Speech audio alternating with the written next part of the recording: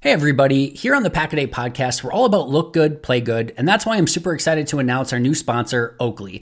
Oakley is changing the game and it's time to discover a whole new world of possibilities.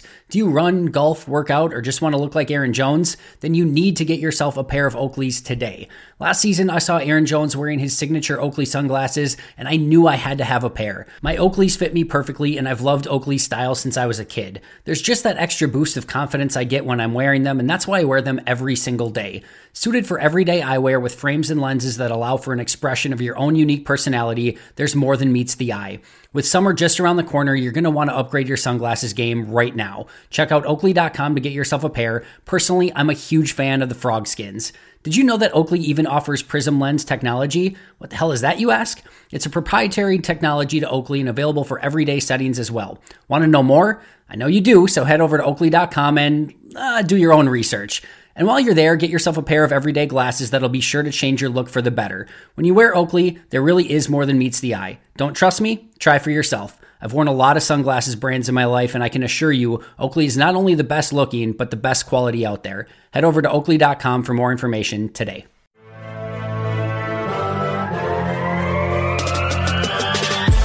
Minutes a day, 365 days a year. This is the Pack-A-Day Podcast.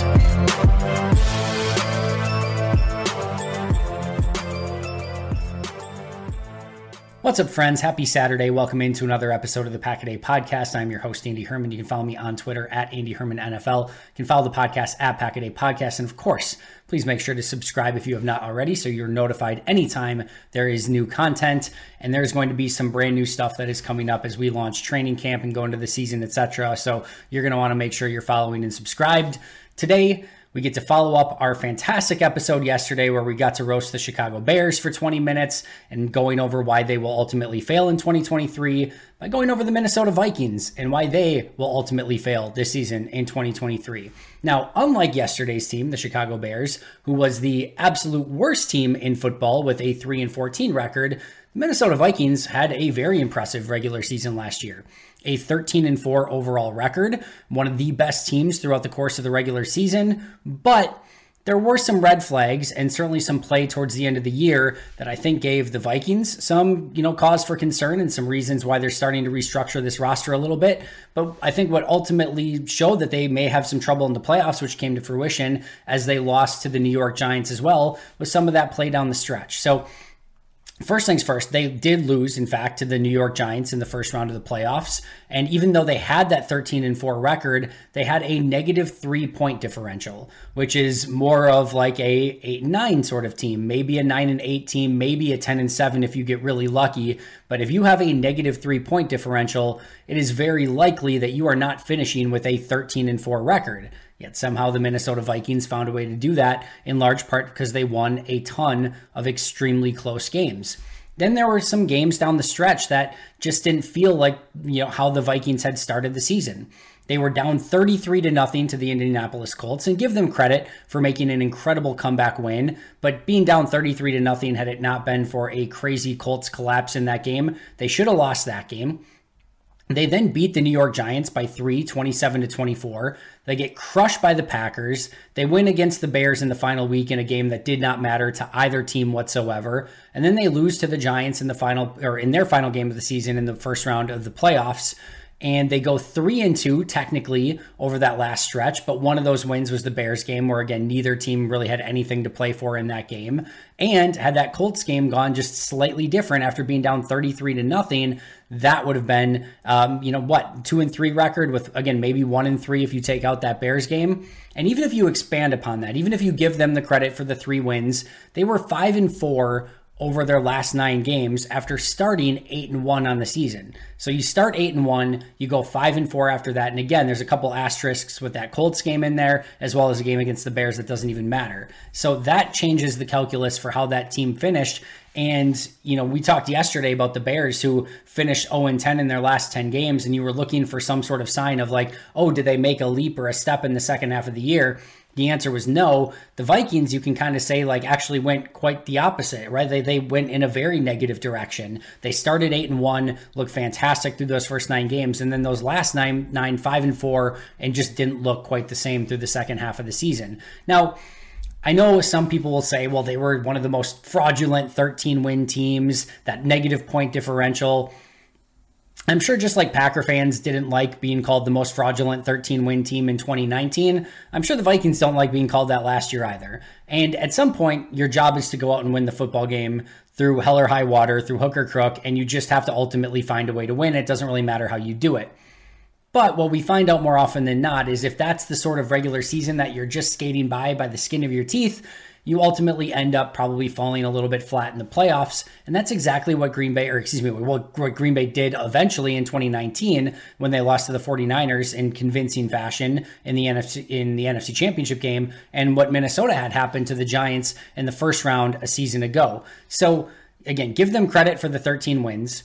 And we were always expecting them to sort of be a sort of regression candidate in 2023, simply because how they finished a season ago, how they played throughout the course of the year, a lot of those close wins. But I think the fact that they also lost a lot of key players from that team makes them even more of a regression candidate, which we're going to get into more in just a moment. So why were they good, and why were they maybe not quite so good a season ago that maybe Minnesota thought they were, and why did they ultimately fail in the playoffs? Well, the good news for the Vikings, if you're a Viking fan, is that the offense was pretty freaking good. You were 8th in the league in points per game a season ago, 6th in yards per game, 11th in third down conversion percentage, 8th in red zone scoring offense, 8th in touchdowns per game, 5th in completion percentage, 4th in passing yards per game. Like, that is a lot of very positive statistics for your offense. Now, the only red flag here, you were 26th in yards per rush and 29th in rushing yards per game. So the rushing attack wasn't very good, but the overall passing attack and the overall offense was very, very good, ranking 8th in points per game. But on the flip side, the defense struggled quite a bit. They were 30th in points allowed per game with 25.4 points allowed, 31st in yards allowed per game, the second worst defense in the league in yards allowed with 391.1 yards allowed per game, 22nd in rushing yards allowed per attempt, 31st in passing yards allowed per game, and 23rd in sack percentage. So they struggled getting to the quarterback, they struggled stopping the run, they struggled stopping the pass, and ultimately ended up with the 30th ranked scoring defense a season ago. They were a slightly above average turnover team, top 5 in penalty yardage, so they did a good job there. But you had a really good offense, a really, really awful defense, and that ended up being a slight negative, and it ultimately ended up costing them towards the end of the season and ultimately when the playoffs came around. As far as coaching staff changes or any major changes in that side of things, they did make one very, big change. Ed Donatel, the defensive coordinator, is out. Brian Flores is in. They made some additional positional coaching changes as well, but that is going to be one of the big things to keep an eye on is how do things look on this Vikings defense with Donatel out and Brian Flores is in. That does have the potential to, work out well, I think, for Minnesota. I do think Flores is a little bit better of a defensive coordinator at this point in their careers, and that should be a win for the Vikings. But then we get into the overall players and transactions that took place through the course of this offseason. Now, they gained some nice players. Josh Oliver, if you remember, prior to the start of the offseason, Josh Oliver was a player that I had potentially said that Green Bay could target as a tight end based on what he could bring to the table as a blocker. I thought he was a real potential breakout candidate. Minnesota gets him. Now, the issue here is they paid him. Like, they gave him a pretty significant contract for a player who hasn't done a ton at the NFL level. Now, don't hate the signing. In fact, I think it's going to be a net positive for them. I think they probably overpaid a little bit, but I like that sign for Minnesota. And he teams really, really well with TJ Hawkinson. They're both fantastic blockers. They're both good pass catchers. That's going to be a pretty solid 2 tight end set for Minnesota. I think we're going to see a lot of that 2 tight end set this upcoming season. Marcus Davenport is going to replace Zadarius Smith. We'll get to that more in just a moment. They bring in Dean Lowry. I don't think any Packer fans are going to be too upset about that. They bring in Byron Murphy for Patrick Peterson, which we'll talk about, Jawan Williams, Brandon Powell, and Troy Reeder. So they bring in some guys, and certainly Davenport, Oliver, Byron Williams have the opportunity to help Minnesota this upcoming season. But what they lost is fairly significant. Dalvin Cook at running back, Adam Thielen at wide receiver, Irv Smith Jr. at tight end. That one sounds worse than it was. Irv Smith never really came to fruition or did that much in Minnesota, so that's not going to be that big of a loss. Dalvin Tomlinson is huge, though. He was awesome for the Vikings a season ago and was really kind of the engine in the center of that Vikings defense, and really kind of like a lot of what Kenny Clark does for the Packers defense, just plugging everything up front. Also has the ability to penetrate. He was awesome against the Packers last year. That I think is going to be a very big loss. He heads to Cleveland. They lose Eric Kendricks, kind of the heart and soul of that second tier, that linebacker group. The obviously they're off-ball linebackers. That's going to be a bit of a loss. Patrick Peterson is gone at corner. So is Cam Dantzler, Duke Shelley, and Chandon Sullivan. They basically wiped out a huge chunk of their defensive back, or at least their cornerback room. And then Zadarius Smith, as mentioned, is gone as well. He gets traded. So Zadarius Smith, Dalvin Tomlinson, specifically on the defensive side of the ball, for a team that really struggled on defense last year. Two of their better players, in fact, I would argue their two best defensive players, were Z and Dalvin Tomlinson. I understand why they moved on from Z, and I know it was tough financially to keep Dalvin Tomlinson, but it is hard to make an argument that their defense is going to be better without Zadarius Smith and without Dalvin Tomlinson, even knowing they brought in a Byron Murphy, a Marcus Davenport, Dean Lowry, etc. Patrick Peterson is a loss. And, I think they were smart to remake that secondary and to try to bring in some new faces. And we'll kind of go over that depth chart in just a moment. But overall, when you are looking at a team that was already set to be a regression candidate from a season ago, and now they are looking at losing some fairly significant players, especially on the defensive side of the ball, for a defense that was already really bad, that is a very, very tough pill to swallow. Hey everybody, here on the Pack-A-Day podcast, we're all about look good, play good, and that's why I'm super excited to announce our new sponsor, Oakley. Oakley is changing the game, and it's time to discover a whole new world of possibilities. Do you run, golf, work out, or just want to look like Aaron Jones? Then you need to get yourself a pair of Oakleys today. Last season, I saw Aaron Jones wearing his signature Oakley sunglasses, and I knew I had to have a pair. My Oakleys fit me perfectly, and I've loved Oakley style since I was a kid. There's just that extra boost of confidence I get when I'm wearing them, and that's why I wear them every single day. Suited for everyday eyewear with frames and lenses that allow for an expression of your own unique personality, there's more than meets the eye.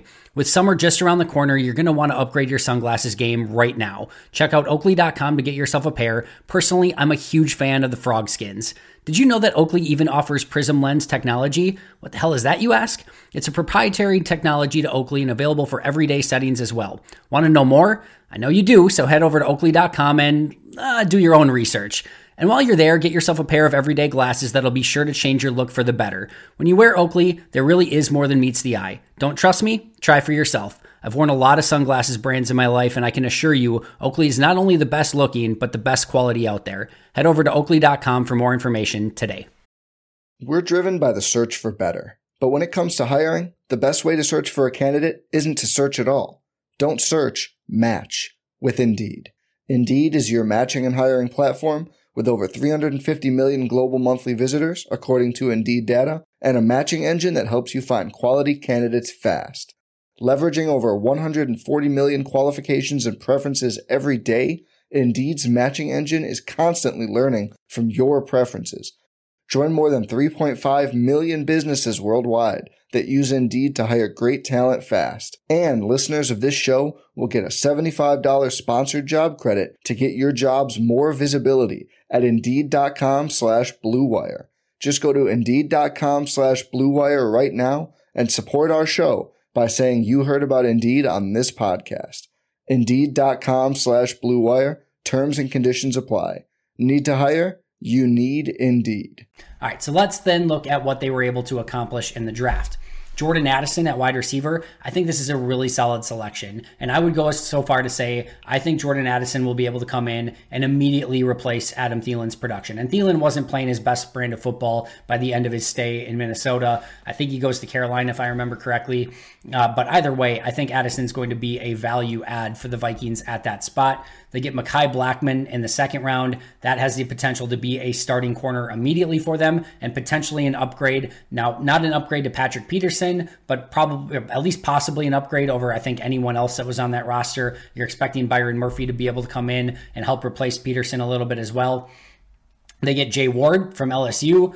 Jaquelin Roy from LSU, Jaron Hall, a quarterback I really liked coming out of BYU. I think he has the opportunity to earn that backup quarterback spot. And then Dwayne McBride, the running back out of UAB. So a solid, but I think mostly unspectacular draft, although I do like Addison Blackman and Jaron Hall out of that group quite a bit. So we'll see what that ultimately becomes. But you're looking at Jordan Addison having to replace Adam Thielen, Mekhi Blackman, maybe even having to sort of try to replace Patrick Peterson if you're thinking Byron Murphy's maybe going to play a little bit more in the slot. And then, Jay Ward, Jaquelin Roy, Jaron Hall, Dwayne McBride, you just kind of see what they ultimately can bring to the table. You're not looking probably at Roy or Hall or McBride to make too much of an impact in 2023. Maybe Jay Ward, a 4th round pick, can certainly help at corner a little as well, but that will remain to be seen. Now, as far as their depth chart goes, this is where things ultimately get a little bit interesting. Now, they still have Kirk Cousins, and as much as it pains me to say this, Kirk was really good a season ago. Now, some of the big time games and those sort of things still are a little bit questionable at times, but he had a very nice season, and I think that is still a spot where you're not super concerned if you're Vikings. I think the concern is what's the ceiling, and you sort of know what the ceiling is with Kirk. It's good, and sometimes even really good, but it's very, few and far between that it's great, and the big question is, can he ever actually win the big one as a starting quarterback of your team, especially one that makes as much money as Kirk does? You have Alexander Mattison, Ty Chandler, Kene Nwagwu, and Dwayne McBride at running back, but I think losing Dalvin Cook there is certainly going to be an issue, and they didn't run the ball overall that well last season, and losing Dalvin Cook is not going to help that. Wide receiver, you have Justin Jefferson, best wide receiver in football. That's going to help a lot of things. Jordan Addison, like I said, he's going to come in and replace that production right away. KJ Osborne's fine. Then you got kind of a lot of nothing. Jalen Reagor, Jalen Naylor, Brandon Powell, Blake Prohl. There's just not a whole lot here to be super excited about. The offensive line's really, really solid. Christian Darrisaw is becoming one of the best left tackles in football. Ezra Cleveland's a really good left guard. Garrett Bradbury's still hit and miss. Ed Ingram played a solid season last year as a rookie. I expect him to be better in year 2. And Brian O'Neill might be the most underrated player in the league as a starting right tackle. He is just consistently sound and solid. So you have a very solid offensive line there. Depth is a little bit of a question, but a good offensive line nonetheless.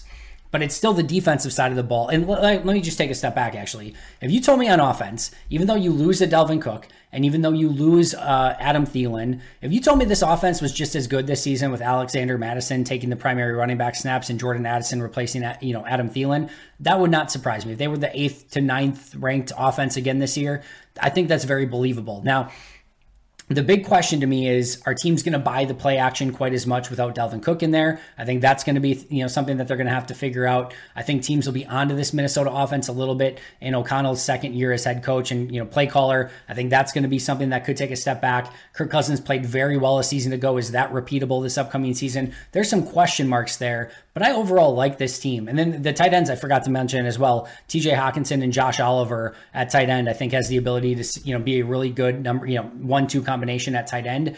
And you look at those two tight ends with Jefferson and Addison at wide receiver and Madison in the backfield, I think that's the look that you're going to see a lot of. With 2 good blocking tight ends who can both get out in the passing game, 2 dynamic wide receivers on the outside, with a really solid, sound running back in Alexander Mattison in the backfield with Cousins at QB and a strong 5-man offensive line. That's going to be a good offense. I really, really think that that's the case. But you go back to defense. You start with their defensive front. Their 3-man defensive front is likely to be some form of, maybe Jaquelin Roy gets in there, but Dean Lowry, Kyrus Tonga, Harrison Phillips, Jonathan Bullard, Ross Blacklock. It is a lot of meh for that defensive front for Minnesota. That is my biggest concern with them right then and there, is because I think they're going to struggle stopping the run with that group. I think they're going to struggle generating any pass rush with those, defensive linemen up front. We'll get to their edge rushers in just a second, but that is a major, major question mark. You then get to edge. If Danielle Hunter and if Marcus Davenport are both healthy, that has the ability to be a good pass rush group. Not a great pass rush group, but good. And I think better, at least in the conversation from a season ago. I mean, Z was really, really good. You don't have Dalvin Tomlinson in the middle anymore. So it's going to be hard to be better, but I think they can still be at least fine, if not good, on the outside if Hunter and Davenport can stay healthy. But, Hunter staying healthy as of late has not been something that has been relatively consistent for him. Jordan Hicks, Brian Asamoah, Troy Reeder, Troy Dye. They've got some off-ball linebackers, but I do think losing Eric Kendricks in the middle of that defense is certainly going to hurt. And then how much can this reformed corner group be better than they were a season ago? As mentioned, they basically nuked everyone from that group. You've got Andrew Booth playing in his second year. Mekhi Blackman is a second-round pick, as we talked about. We'll see what he can do. You've got Byron Murphy, Jay Ward in the fourth round, Jawan Williams they signed from New England. They've got some guys there, but I'm not sure that that's going to equate to this really good defensive backfield. They do still have Harrison Smith. I really like Cameron Bynum next to him at safety. I think he's a very underrated player as well. They'll get Lewis Seen back, their first-round pick from a season ago, who broke his neck last year in a devastating injury. We'll see when he's ready to go, and hopefully he's healthy. You never want to see a player get lost due to injury. So, we'll see what he can come, back and do in his second year. They had a lot of high hopes for him as a rookie, prior to having him get the injury. So that could potentially be an addition as well. But you overall look at that defense. You got two good edge rushers, a cornerback group that's still questionable, a safety group that's led by Harrison Smith, who's getting older, and a three-man defensive line that is really, really tough.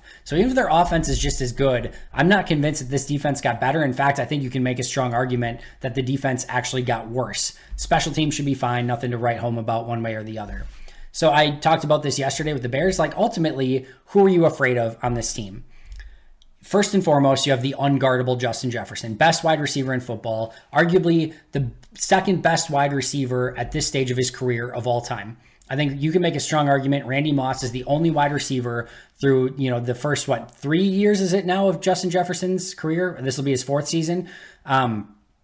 I think you can make the argument that Randy Moss is the only one that's better than Jefferson to that point. He is unguardable. You can't cover him. He's insane. And Packer fans know through having Devontae Adams, when you have a pure number one wide receiver that can just win all the time, that makes things a lot easier for your offense. It's why the passing offense was so great. It's why Kirk Cousins had arguably the best season of his career. When you have that guy, it just gives opposing teams nightmares, and he is that freaking good. So that's the first thing you have to account for and stop Justin Jefferson. Now, I will argue that there's a lot that goes on Justin Jefferson's plate, meaning with no more Dalvin Cook, no more Adam Thielen, if he all of a sudden goes down, Jordan Addison is now your number one, KJ Osborne's your number two, you're going to have to, do a lot and depend a lot on your running game. That was not a strength of theirs a season ago. Maybe lean on TJ Hawkinson a little bit more. But there is, if anything were to happen to Justin Jefferson at all, I think that offense goes from potentially a top 6, 7, 8 offense to potentially a bottom 6, 7, 8 offense. That's the impact of Justin Jefferson. But he is unreal, and that is number 1A on every team's to-do list when they play the Minnesota Vikings, is try to figure out a way to stop him. I think you have a very good, well-rounded overall offense as a whole. Kirk Cousins had a good season. You've got good running backs, good offensive line, good tight ends, two good receivers. I think overall, you just look at that offense, you're you're going to have your work cut out for you just because there's not really a weakness, and you're going to have to battle throughout the entirety of the day if you're an opposing defense. Danielle Hunter and Marcus Davenport off the edge has the opportunity to be good. And then Christian Darrisaw, as mentioned, has developed into one of the best left tackles in football. So you're sort of worried at least a little bit about the edge rushers, but it's not like we're talking a top 8 pass rush group here, right? You see this type of pass rush almost on any given Sunday. So, but you're still aware of Davenport and Hunter, again, if they're healthy. You're concerned about the overall offense. You're concerned about how you're going to make any hay against Christian Darrisaw on that side of the offensive line. And then you've got Justin Jefferson, who you have to contain. But is that enough? Is that overall enough dynamic firepower to make them a top team in the league? I'm not sure that I believe that it is. And it's hard to see this team doing anything but take a step back when Dalvin Cook is gone, when you have Adam Thielen that's, basically just swapping out for Jordan Addison at this point. You do have Josh Oliver in over Irv Smith Jr. That should be a slight upgrade. Za'Darius Smith is gone. Marcus Davenport is in. I think that's a slight downgrade. Delvin Tomlinson is gone. Dean Lowry is in. That's a massive downgrade. Eric Kendricks is gone. Troy Reeder is in. That's a downgrade. You changed out the entire corner group. It was awful a season ago, so maybe even though I don't think it's great, maybe it's a slight upgrade. You do get Lewis Seen back at safety, but it's really tough to put a story together that would be this team's going to be a lot better or even better than they were, or at least even try to argue that they're not going to be a significant step worse than they were a season ago. This is a team who overachieved in 2022, and kudos to them for doing that. You win 13 games, it's not nothing, but they were already destined to come back to earth in 2023 just based on their production from a season ago. They lose a lot of key pieces, including Cook, Z, Tomlinson, Peterson, and Kendricks. It's hard to see where they got better in any capacity. And you can argue that they were already in no man's land with this team, not really having a ton of young talent outside of Jefferson and Darisaw, a lot of aging veterans. Now they've moved on from some of those aging veterans, but they bring in Marcus Davenport, Dean Lowry, some of these guys in return. It's just, they still remain in sort of NFL purgatory where you're going to be this team that's fine, but I don't think you're ever going to be really good. And if you're a Packer fan, that's exactly where you want them to be. Full stop. The Minnesota Vikings could win the NFC North this year. I don't think there's a ton of question about that. But I will also say this. The Minnesota Vikings are the last team in the NFC North that, like, if you could take over, if you were just a GM, you had no affiliation, and you lined up these teams, Vikings, Packers, Bears, Lions, and said, which one would you like to take over as GM for, just based on what they have, talent, roster, that sort of thing. To me, Minnesota is the fourth place team in this group for where they're at right now. Chicago is at least building towards something. Detroit has a very fun young core and nucleus, and they seem to be trending in the right direction. Green Bay still has some really interesting young talent. Now, if Jordan Love fails, they're not too much of a different situation than what the Minnesota Vikings are at. In fact, maybe even worse, you could argue, depending on how some of the young talent comes along. But Green Bay has a lot more, under 25 talent because of the trades of Devontae Adams and Aaron Rodgers. They've got potentially 2 first-round picks a season from now. You have that lottery ticket in Jordan Love, who could potentially pay off. Minnesota doesn't have that stuff. Kirk Cousins is just getting older, and eventually they're going to have to replace him. They have no logical replacement for him on the roster right now. So I would argue very soundly that Minnesota is the worst situation long-term of these 4 teams in the NFC North.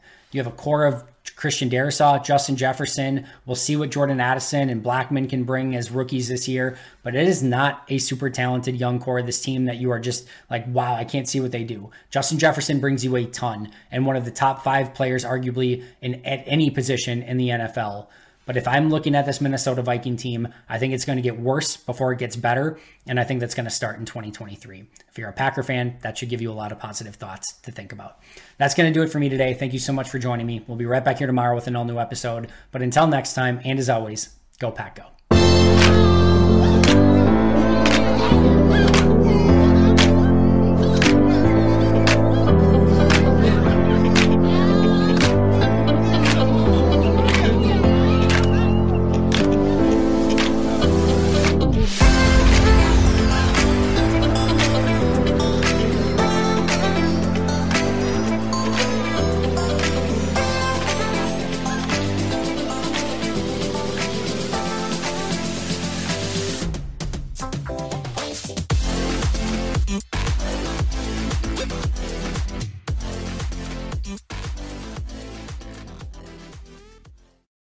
Join us today during the Jeep Celebration event. Right now, get 20% below MSRP for an average of $15,178 under MSRP on the purchase of a 2023 Jeep Grand Cherokee Overland 4xE or Summit 4xE.